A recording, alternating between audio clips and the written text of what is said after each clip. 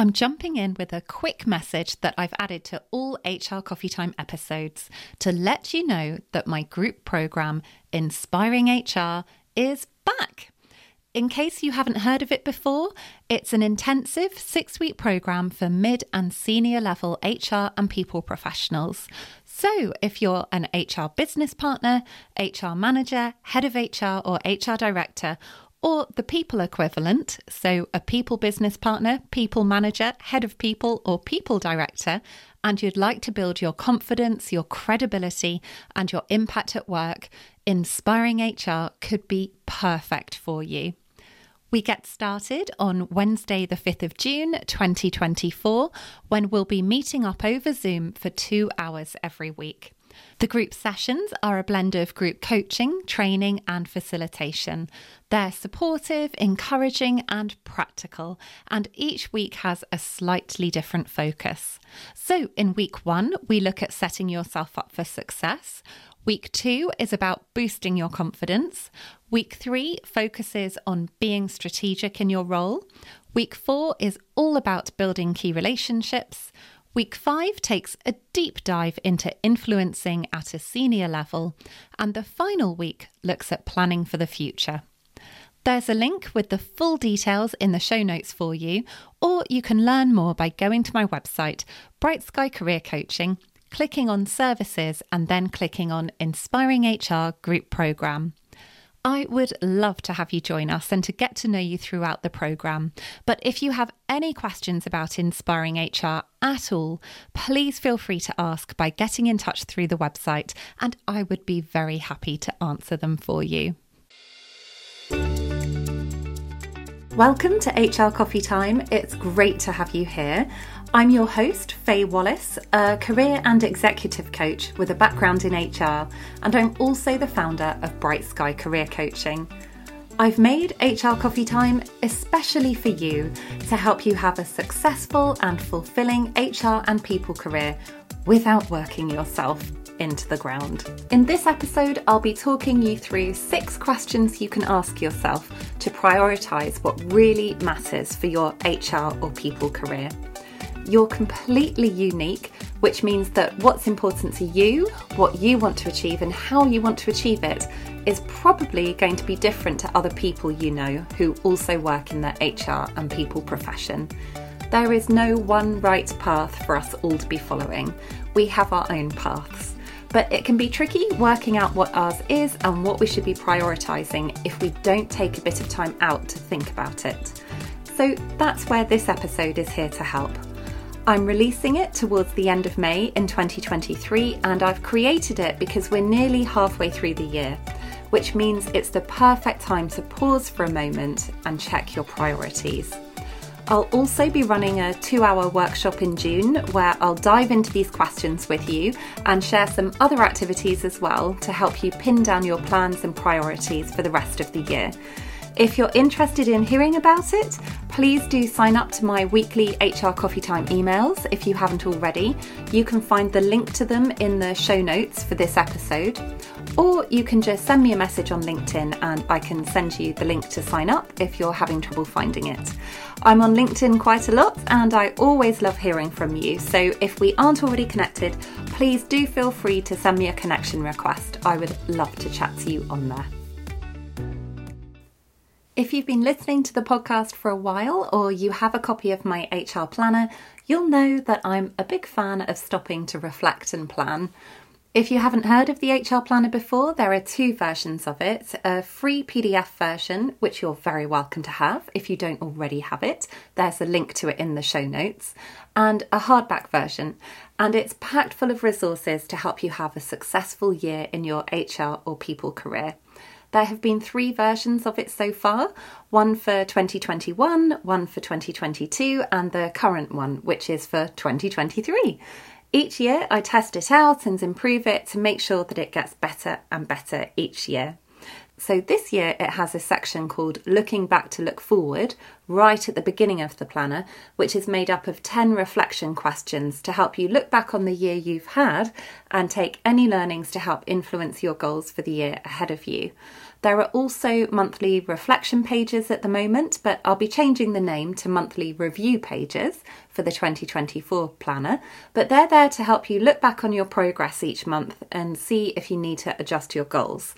I talk you through it in episode 69, which is called Monthly Review, the simple secret to making progress in your HR career.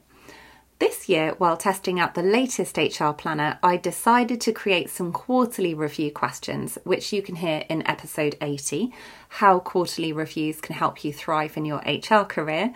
And this episode is the latest one where I've thought of a way of improving the HR planner again. This time it's by having a mid-year activity. But it's a bit different to all the others because I'm not going to start it by asking you to look back on what has been happening in your career so far. Although reflecting on what has already happened is valuable work, it can be just as valuable to shake things up a bit and take a fresh perspective. So today I'm going to start off by asking you to let go of everything that's happened so far this year and just let go of your goals for the moment. You're probably going to find what works best is to listen to this episode wherever and whenever you usually do. So for example, I normally listen to podcasts while I'm driving the car or cooking the dinner or in my very exciting life doing the ironing. None of those moments are the best time to put the advice in the episode into action. Instead, after you've listened to it all the way through, carve out some separate time to listen to it again when you can be in a quiet room or a different place to normal so that you have a change of scene and just have a pencil and paper with you. And I'm going to recommend trying to switch off from work and the busyness of your day so you can clear your mind. If you're someone who meditates, maybe try a meditation before getting started, or if you like music, play some music that will help you switch off and put you in a positive frame of mind. I don't listen to that much music normally, but in my group programme, Inspiring HR, we have a playlist for each cohort that is made up of each person's favourite track. I seem to have become slightly obsessed with a song called Intro by the XX, that someone in the current Inspiring HR cohort chose. So Sally, if you're listening to this episode, thank you for introducing me to the track. I keep on playing it on repeat. For this activity, when I tested it out for myself, I played myself that track first. But of course, you play whatever track it is that you like, or give that one a try if you'd like to see what it's like. Right, now that you've hopefully listened to this once all the way through so you know what to expect, you're now sitting quietly somewhere with your paper and pencil. Let's get started. The very first question for you to answer is, what do you want to have achieved for your career by the end of this year? And of course, the possibilities are endless. Perhaps you want to be more strategic by the end of the year. Perhaps you want to have achieved a better work-life balance. Maybe you want to have a salary increase by the end of the year, or you want to have been promoted, or you want to have changed career completely, or you want to have taken on a new role, developed new skills, or just feel more confident in the role you have. Like I keep saying, we're all unique. What you want to have achieved for your career will be completely different to what someone else might have wanted to have achieved for their career. So really take the time to think about this and write down all of your thoughts.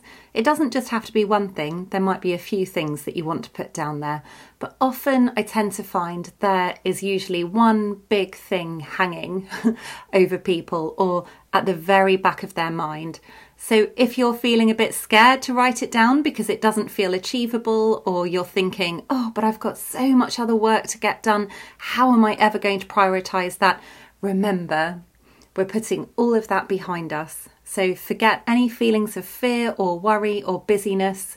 In an ideal world, just think about what you want to have achieved for your career by the end of the year and write it down. The second question for you to think about is, how will you feel when you've achieved this? And really take a moment to try and imagine yourself in the position where you have that achievement. You are exactly where you want to be by the end of the year. How are you feeling? Perhaps you're feeling proud or excited or calmer or happier or more confident, whatever it is. write it down. That's going to help really motivate you to start doing something about this career aim, this thing that you really want to move towards. Then questions 3, 4 and 5 are borrowed from the world of software development. So I think that this comes from Agile methodology. It's called Stop, Starts, Continue.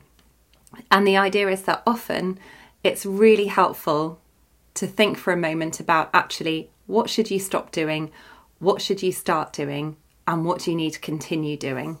So let's just hold this feeling in your mind for the moment of how you feel because of how you're going to feel when you've achieved what you want to for your career.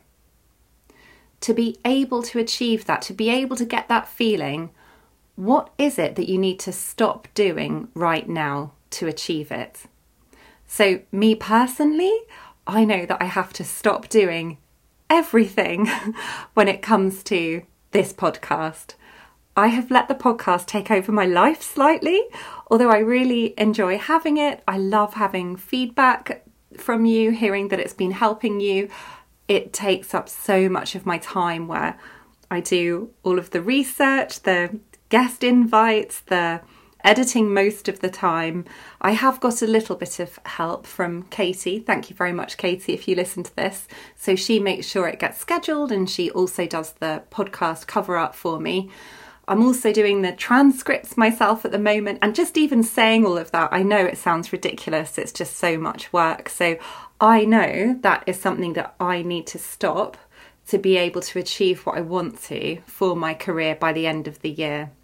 And you will have something, maybe several things that would really benefit you to stop doing. But I don't know what happens. We just seem to get into a habit or a rhythm with things, or it feels like, oh, it's going to be more work showing someone else how to do it. Well, let's just put all of those doubts out of our minds. I'm going to promise to you that I'm going to do something about this. So you have a think. What do you want to promise to yourself you're going to stop doing? Because by stopping it, it's going to help you get to where you want to be. Then question 4 is start. What do you need to do differently to now to achieve what you want for your career by the end of this year?